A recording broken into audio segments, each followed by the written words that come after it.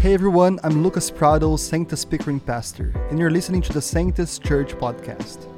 Our mission here at Sanctus is to glorify God by enabling people of all ages to become fully devoted followers of Jesus Christ. I hope you're really excited to the message today.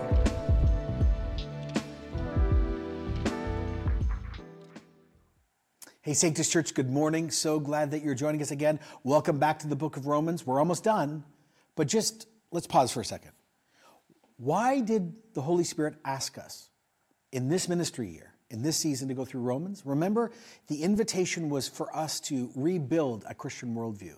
It was for us to begin to understand the mercy of God and the reality of our neighbors and ourselves and what He's done and what He's going to do. But it's also begin to show us how to live differently. And last week was sort of this huge turning point. Chapter 12. How do I really worship God now I know Him? And how do I begin to, and how do I define what it means to love a fellow Christian? And even how do I begin to respond to people who hate my faith or people who are destructive in my life? Well, that was a lot to take in last week. But this week, oh my goodness, this week is so much more. Now Paul says, I want to tell you as a Christian how you interact with the government and also with unsaved neighbors, and how you actually are light in a dark world. Now, we had this conversation midway through COVID, and we're going to have it again today. So here's what I'm going to ask. I already felt it in the room. I'm in the room. Lots of you just did this in your hearts, or you literally did this. Can everyone stop, no matter what site you're at, no matter where you're listening in the world, could you just say right now, if you're a Christian, Lord Jesus, I'm open to your word. Okay. Before we get into this passage, I need to do a little history lesson, because only when we understand the history of this passage, then does this passage become not just powerful, it actually becomes more radical and even the call more sacrificial. There was an emperor named Claudius. He had expelled all the Jews from Rome because there was actually a huge debate among the Jews about Jesus. You can find that in the book of Acts. After a period of time, all the Jewish community was allowed to come back into Rome, but things were tense.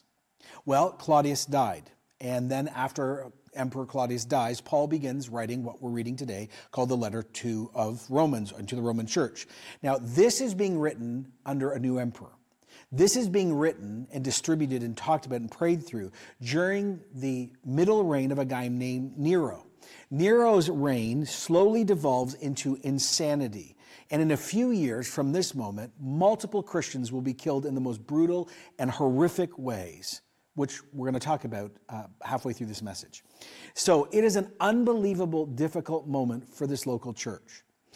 In Rome, at this moment, there's anti-Semitism that is growing. And remember, the Christian community and the Jewish community are intersected at this point because most Christians are Jews at this moment. But at the same time now, there's this growing anti-Christian sentiment. So you've got this really bad environment. Paul also understands he needs to address how Christians interact with the government, because there was a group of people from Jerusalem called Zealots who basically believed in using violence to throw at the Romans. And part of that thinking was now beginning to take root in the Jewish community in Rome, and many Christians were still connected there. And then there's another wrong attitude that Paul also needed to address. Some people started thinking, well, I'm a Christian and Jesus is coming back and we know He's going to make everything right, so I'm not going to get involved in politics or civic affairs at all. It's a waste of time. It's even sinful. So let's just let it all burn, and God's going to deal with it in the end. And Paul's going to say, actually, that's not allowed either. He's about to charge every single Christian, whether Jewish in background or non-Jewish, to something called horizontal grace. Since God has given us grace, mercy, and kindness, we now are called to demonstrate those things not only just to other Christians and not just to non-Christians. We're supposed to even do that to those who are running the government. Responsible citizenship is at the heart of Christian, not just life, worship. So Paul commands the Christians residing in Rome, and then all of us, with these words. Romans 13:1. Undo your arms. I'm open, Lord. Let everyone be subject to the governing authorities, for there is no authority except which God has established. The authorities that exist have been established by God. So, okay, everyone, let's start here. If you're a Christian within the sound of my voice right now, If you have named Jesus Savior, leader, and Lord, then Paul says, and remember, this is inspired, this is God's word, you must, as a Christian, be subject. That word means you must submit. You must stand under the government. This word is a military term, subject. It's a voluntary deference to the wishes of another. The starting point for Christians is submission, not my rights. Let me say it again. The starting point for Christians is submission, not my rights.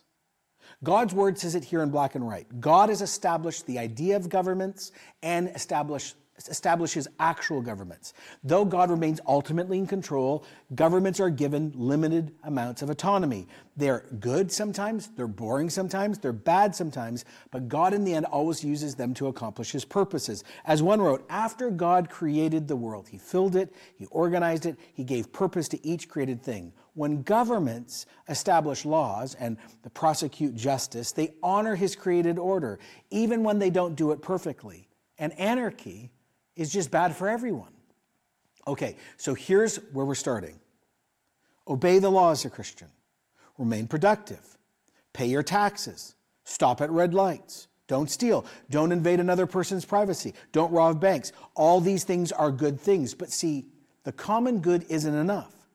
See, this whole conversation is about worship for Christians. And notice the power of this statement, this verse 1. Resisting the government is fighting against God's plan and authority for the world. Many of you don't like the government. You post things about the government 24/7. Twitter, Facebook, Instagram, TikTok. So I would like to stop and ask every single Christian this morning. When is the last time you stopped and said out loud, God established the idea of government. God has established the government ruling my nation right now. It's his will. Lord, help me submit joyfully. Have you even prayed that? Now, okay, I know where you're going. Tons of people are like, John, I said, yes, of course this has been totally misused. This is not teaching blind devotion to the government either. Many churches under the time of Hitler used this very passage to say, well, you can't stand up against Hitler, or you should never resist the Nazis, or actually, we should join them. We're going to get into the question in a minute, like we saw actually even in the life of Esther. When is it okay not to obey the government as a Christian? And we're going to walk that through in detail. But see, here's the problem. So many of you right now as I'm speaking are already there. When do I get to say no? Whoa, stop.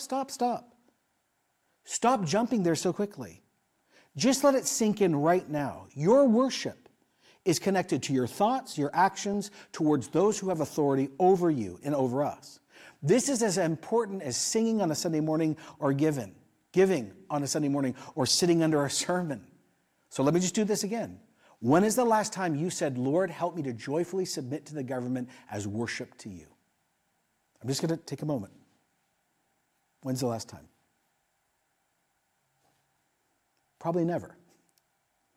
Verse 2, consequently, whoever rebels against the authorities, rebelling against what God has instituted, and those who do so will bring judgment on themselves. There's two reasons why we should obey the government. One, it allows us to worship, to please God, to honor him. It's connected to how we honor what he set up in the world. Second, it allows us to serve God freely. If we keep disobeying the law, we'll get fines, or our reputations will be bad. Prison, it kills our testimony. And as a general rule, the more you obey, the more free you are. This is a pretty profound thing. There was a guy named Richard Halverson. He was the former chaplain to the U.S. Senate. This is what he wrote about government. To be sure, people will abuse and misuse the institution of the state. People, because of sin, have abused and misused every other institution in history, including the church. But that does not mean the institution is evil or bad or should be thrown out. It simply means that people are sinners and rebels in God's world, and this is the way they behave with good things. As a matter of fact, it is because of this very sin that there must be human government to maintain order in history until, of course, the final, ultimate rule that Jesus will establish. Human government is better than anarchy. One. Oh, and here's the line that's going to really mess with a lot of you. And the Christian must recognize the divine right of the state. Hello. What that means is the idea of government is God's idea. He says in verse 3, rulers hold no terror for those who do right, but for those who do wrong.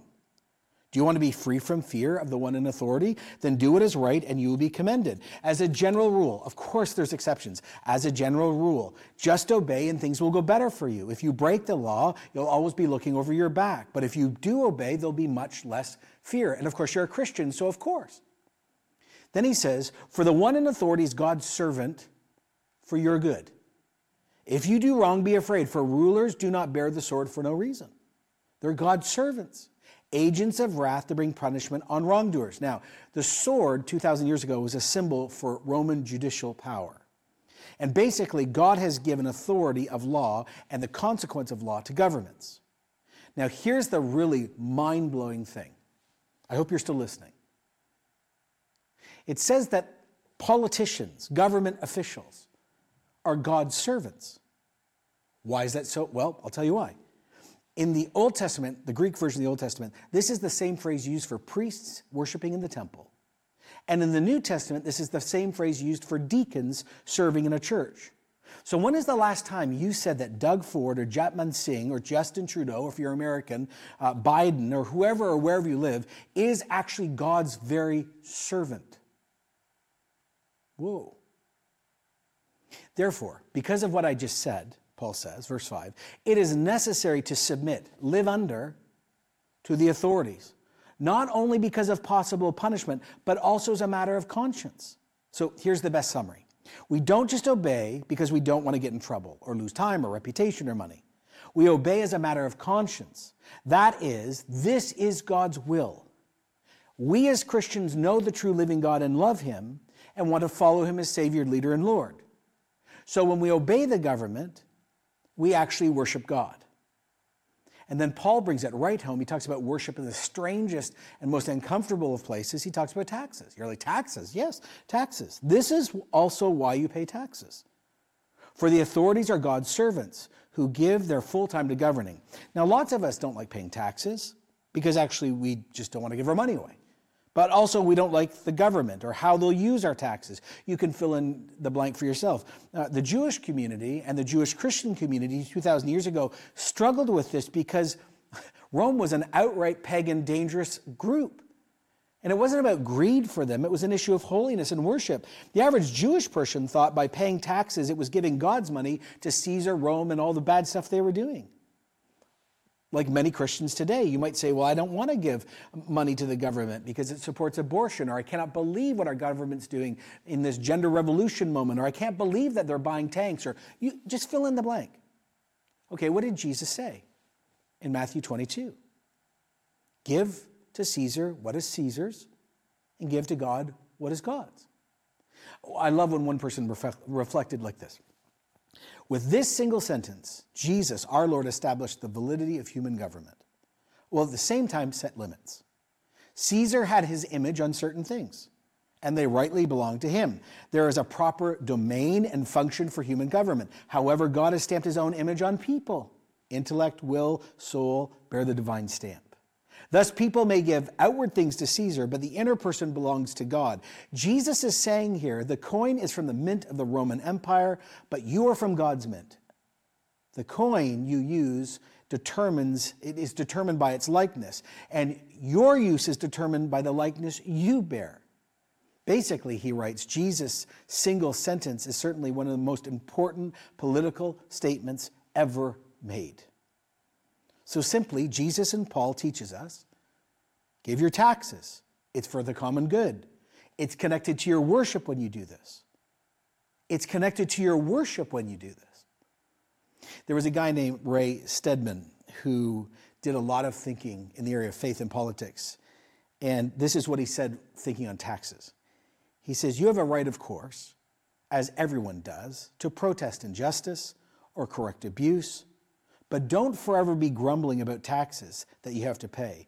He said, I had to learn this lesson for myself. The first time I paid income tax was a few years ago. My income had been low for so long, I never paid any taxes. And gradually it caught up, and finally when I had to pay, I remember how much I resented it. In fact, he's an American, when I sent my tax form in, I addressed it to the Infernal Revenue Service. They never answered, but they took my money, he said. The next year, he said, I improved my attitude when I addressed it to the Eternal Revenue Service. He says, but now I've repented from all those sins. And now I hope to pay my taxes cheerfully as a Christian. So Paul teaches us in using taxes as an example. It's for the common good. It's worship. It's how you honor. It's actually how you obey. And then he goes farther. He says, you know what? Give to everyone what you owe them. If you owe them taxes, give them taxes. If you owe them money, revenue, give them revenue. If you owe someone respect, give them respect. If you owe them honor, then honor them. See, we are called as Christians to fulfill the requirements of good citizens. We should be the best citizens, by the way, in Canada. And by doing this, it also might create opportunities to share the good news with greater freedom. Respect and honor are key when we deal with anyone beside us, below us, or above us. As one person brilliantly said, as Christians, we might deplore the politics of a particular party or person in an office. We may be repelled by his or her scandalous conduct, but that does not disallow us from respecting their office as a Christian. You know, Peter took it farther, and if you're uncomfortable now, you're going to get really uncomfortable next. Peter wrote this. Remember, Peter used to be involved in like rebelling against the Romans, pretty tough, cut people's ears off, like 1 Peter 2:13. Submit yourselves for the Lord's sake, as worship to Jesus, to every human authority, whether to the emperor as supreme authority, or governors who are sent by him to punish those who are doing wrong and commend those who do right. Verse 17, show proper respect to everyone. Love the family of believers, the church, fear God, honor the emperor. Okay, Peter says, honor and submit to every authority, including the emperor. Who's the emperor at this moment? Oh, it's Nero. Okay, ready? In 64 AD, a very famous fire, some of you know this, broke out in Rome. It devastated the grand city. Tons of people died, so much was lost, and the population and the government blamed Nero. And there's a lot of facts to say maybe it was his fault. But no matter where that lands, here's what one historian said. Nero was a man desperate to be popular. Therefore, he decided to look for scapegoats that he could blame the fire on. And he found it in Christians. And this is when this began. So he said, oh, the Christians started the fire. So many Christians suddenly were arrested, and they were thrown to literally like lions in the circus and eaten alive. Tons were crucified. Many of them were literally, this is awful, burned alive at night, serving as lights in Nero's gardens while he held parties. The brutal persecution, which immortalizes Nero's reign, is why the Christians called him the first type of Antichrist in the Christian church. And Paul and Peter, writing at this point, actually say, are you ready, everyone? Submit to Nero. Nero? If Christians are called to honor Nero, then you could totally honor our prime minister or our premier or police or teachers or pastor. Like, what? Paul moves us to look around at our relationship with neighbors and coworkers and family, and he says, let no debt remain outstanding, except for the debt to love one another, for whoever loves others has fulfilled the law. See, many people misuse this. Verse 8, oh, you see Paul saying you can't borrow money, and banks are evil, and mortgages are evil, and you should never have a credit card. No, this is not what is being taught here. The idea here is do not let debt become an addiction. Don't default on a loan. Being part of a faithful Christian is actually being a good neighbor. I love when one person said, be a person with honor as a Christian. Fulfill your obligations. Don't make creditors track you down. Seek them out. Be honest and forthright. Pursue the arrangement to pay off what you owe. If someone holds a particular position that's due respect, then give it freely, with enthusiasm. With enthusiasm. Not begrudgingly, not, oh, I'm a Christian, I have to honor that. With enthusiasm. See, this is a call to love your neighbor. The only debt that we should have with anyone is love. See, that's why in this next moment, Paul actually turns back to the Ten Commandments, to the second half actually. And we did a whole series on the Ten Commandments. I don't know, maybe 2009 or 10. You can watch that whole thing. But we've been learning through Romans 2. Why were the Ten Commandments given? Well, the law shows us the character of God. The law shows us what sin is. The law actually shows us how lost we are and we need a Savior. But the law also shows us a vision of how humanity is supposed to work. This is how the whole created order is supposed to work. It's all about love. That's why he intentionally uses the 7th, 6th, 8th, and 10th commandment. He says the commandments, you shall not commit adultery. You shall not murder. You shall not steal. You shall not covet. Whatever other commands there may be, they're summed up in this one command. Love your neighbor as yourself. Love does not harm a neighbor. Therefore, love is the fulfillment of the law. Paul is saying, listen, if you really love God as a Christian, then you'll have to love neighbors. And if you really love God and you love your neighbor, then you would never encourage or get involved with committing adultery because that destroys your neighbor. And you'd never actually get involved in murder because that destroys your neighbor. Or you would not hold hate in your heart and bitterness long term because that destroys your neighbor. And you would never steal someone's reputation in a conversation when they're not in the room because that would destroy your neighbor. Or you would never steal someone's reputation online, right? Or you wouldn't steal a car because that would destroy your neighbor. You would not live a life that's motivated by what you don't own physically, emotionally, sexually, spiritually, financially, and covet. I mean, this is how we are called to live in a cold, uncaring, me-centric world and be truly different. Okay, Paul brings everything home this way with the idea of when we're living. He says, look, we're living in the last days. The days are really short, and Jesus is going to return. So, do this understanding the present time. Okay, there are two words for time in Greek. One is chronos. We get our English words like chronology or calendar from it. It's linear. And the other one is kairos, it's kairos, which means a fixed or appointed season. It's a God's special moment time. It's a quality of time. And he basically says we're living in this unique end time moment. He says, understand the time. Because if you don't understand the time, you won't live right. The hour has already come for you to wake up from your slumber because our salvation is nearer than ever. It's nearer than we first believed. The night is nearly over. The day is almost here. So let us put aside deeds of darkness and put on the armor of light. Jesus is now closer to coming back when everything's going to be made right. So actually begin to live like he's really going to come back and make things right. And remember, most things that we care about or love or fight about won't have any weight when he returns. So our Christian ethic and our love and our obedience to Jesus is grounded and motivated because we know time is short and things are going to change and he's really coming back. He says, look, it's not just about the government stuff or debts. He says, let us behave decently, verse 13, as in daytime, not carousing and drunkenness, not in sexual immorality, debauchery, not in dissension and jealousy. Now, we talked a lot about this last week, but he says, listen, we shouldn't be involved in carousing and drunkenness. This comes, at least in this context, from the idea of wild nighttime festivals and honoring this god called Bacchus, who is the Greek god of wine. And basically, people get drunk out of their minds and then do all this sexual stuff. It's like, no, the party scene, not our scene anymore. The internet. The internet is this. I think 60% of the internet is porn. It's brought it into our homes. And he's just like, look, whether you do stuff in secret or in public, something that's shameful according to God, that's normal and experienced and expected in our culture, we just aren't marked by that anymore. And we're not marked by sexual morality. Sex is defined by God's word, not by us, culture, feeling, history, no. And also dissension and jealousy, infighting with passion, no. He says, clothe yourself with the Lord Jesus Christ, and do not think about how to gratify the desires of your flesh. Rather is not a neutral word. It's a word in Greek reserved for like a sharp contrast. So we must, with an absolute unequivocal view and way, obey Jesus and not darkness. It takes forethought and planning. He says, place the Lord Jesus Christ on you. Clothe yourself with him.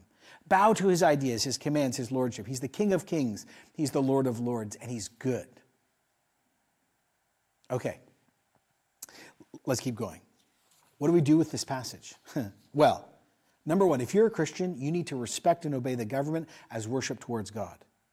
Now, don't forget, Paul never even shares what form of government is best. He's not thinking about democracy here.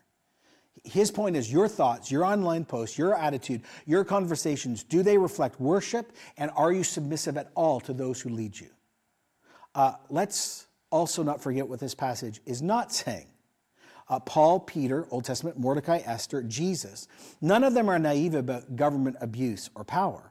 The guy who's writing this has actually been abused multiple times by the government he's telling us to submit to. And Paul even talks in other passages about he knows behind institutional power there are literal spiritual principalities, powers, rulers, and authorities that are hostile to God himself.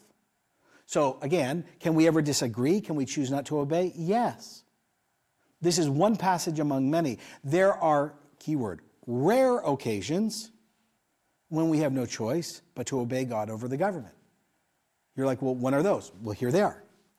First of all, when a government tells us to violate a direct command of God revealed in the Bible, we say no. In Acts 4:5, for example, the church was told they weren't allowed to use Jesus' name anymore or preach. Peter and John say, I think it was Peter and John say, we must obey God rather than people. The command of God takes precedent. So if anyone says, oh, you can't preach Jesus as the Son of God, or Jesus is the only way to heaven, or you can't talk about heaven or hell, or if we're told we can't call people to repentance, or if we are told that we cannot call people to self-denial, or if we are told we cannot speak about life or sexuality or gender from a biblical informed worldview, we just will not obey. We will obey God, not people.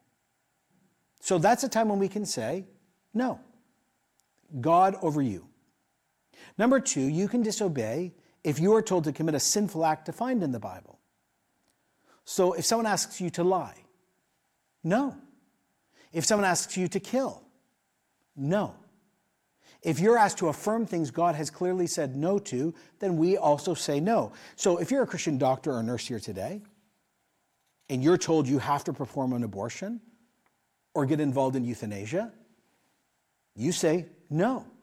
As a general principle, I know there are some exceptions, but no, I'm not doing that. You might lose your job or be demoted, but you obey God's word rather than others.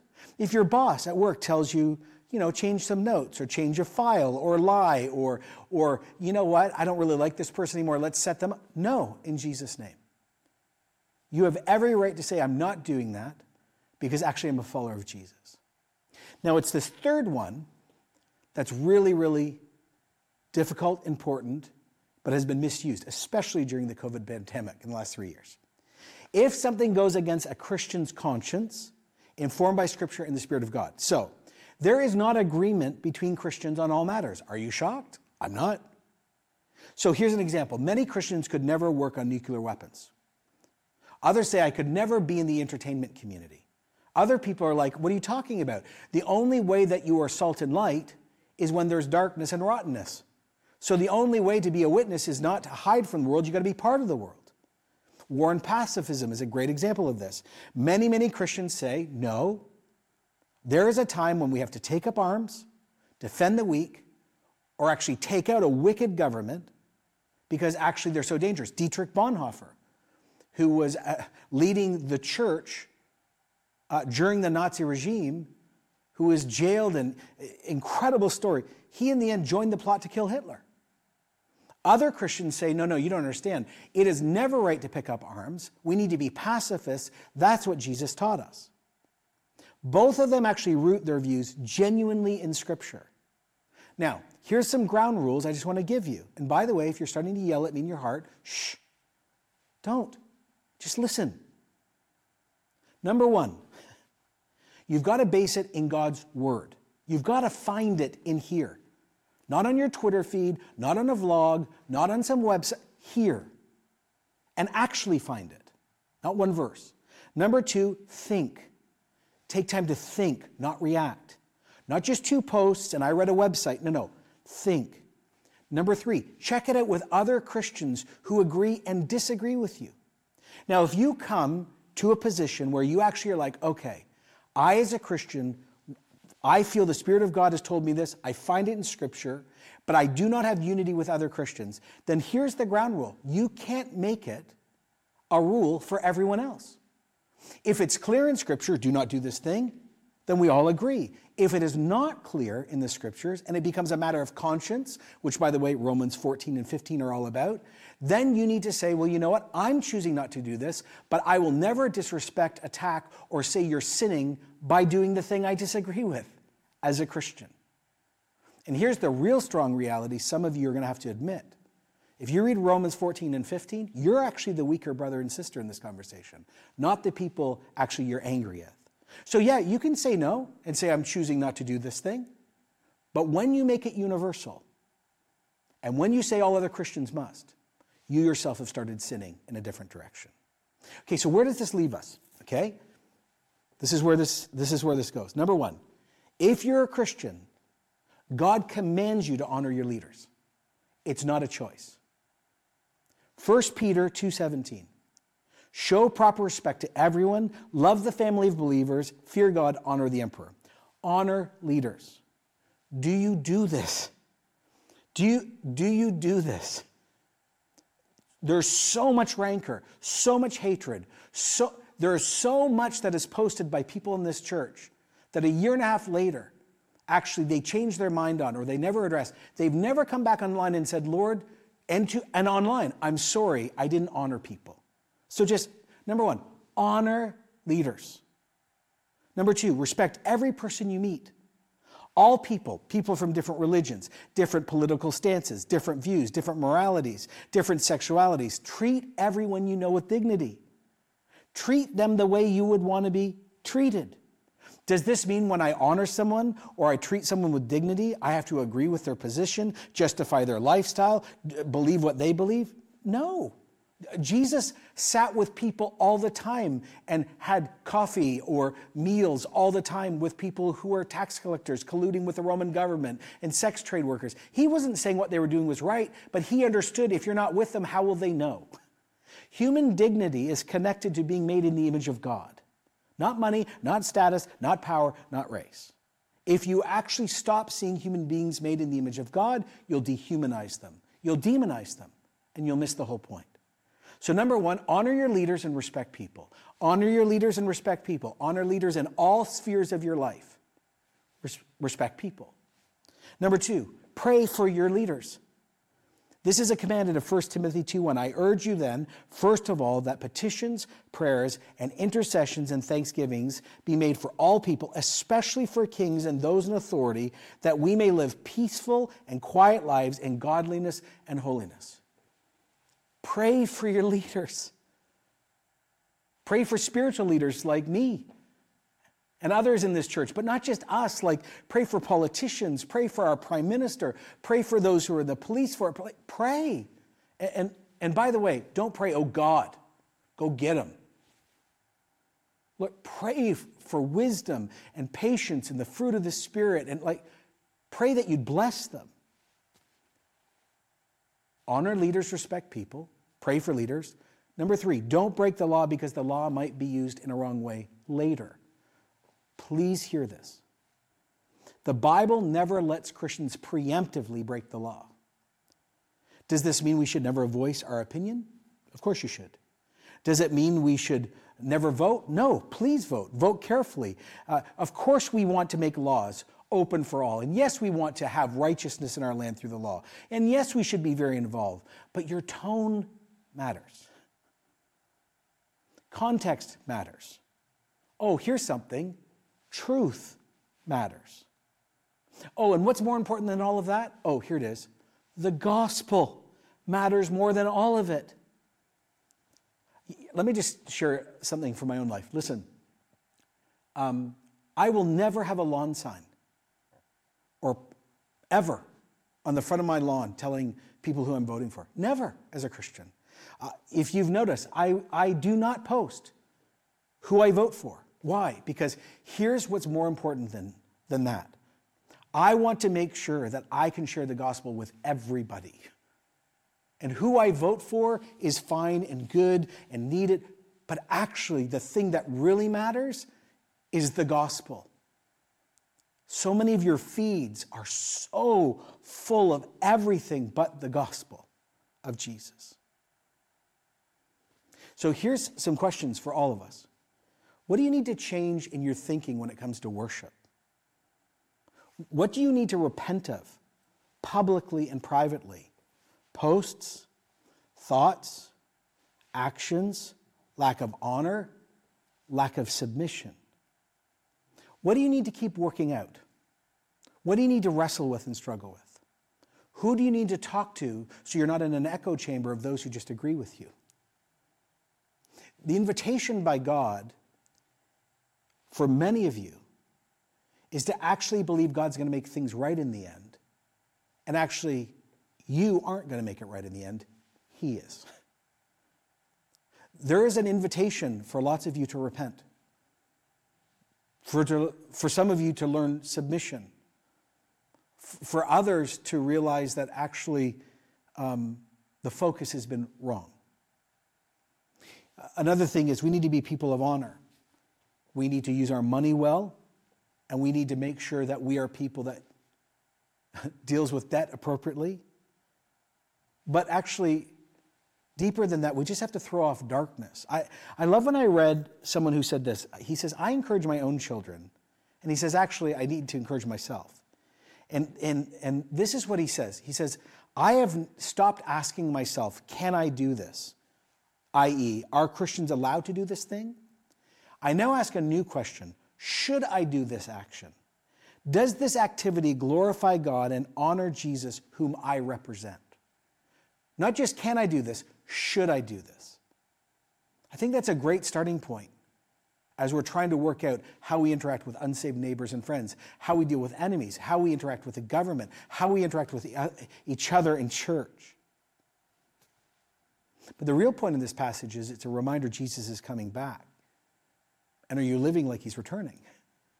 Like, is all of this grounded in this idea, wow, he's going to come back and things are going to be made right, and I sure want to be ready when he returns, and I want him to find me in this space, ready and living out for him when he comes back.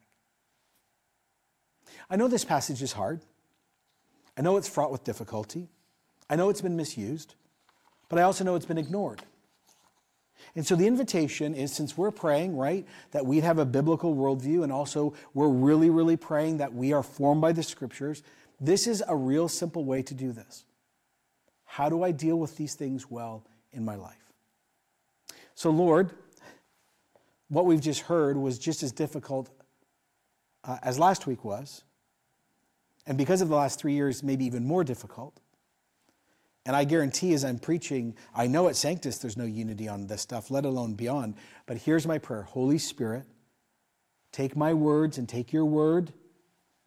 And would you bring healing this week, repentance this week, trust this week, submission this week, holiness this week, light this week?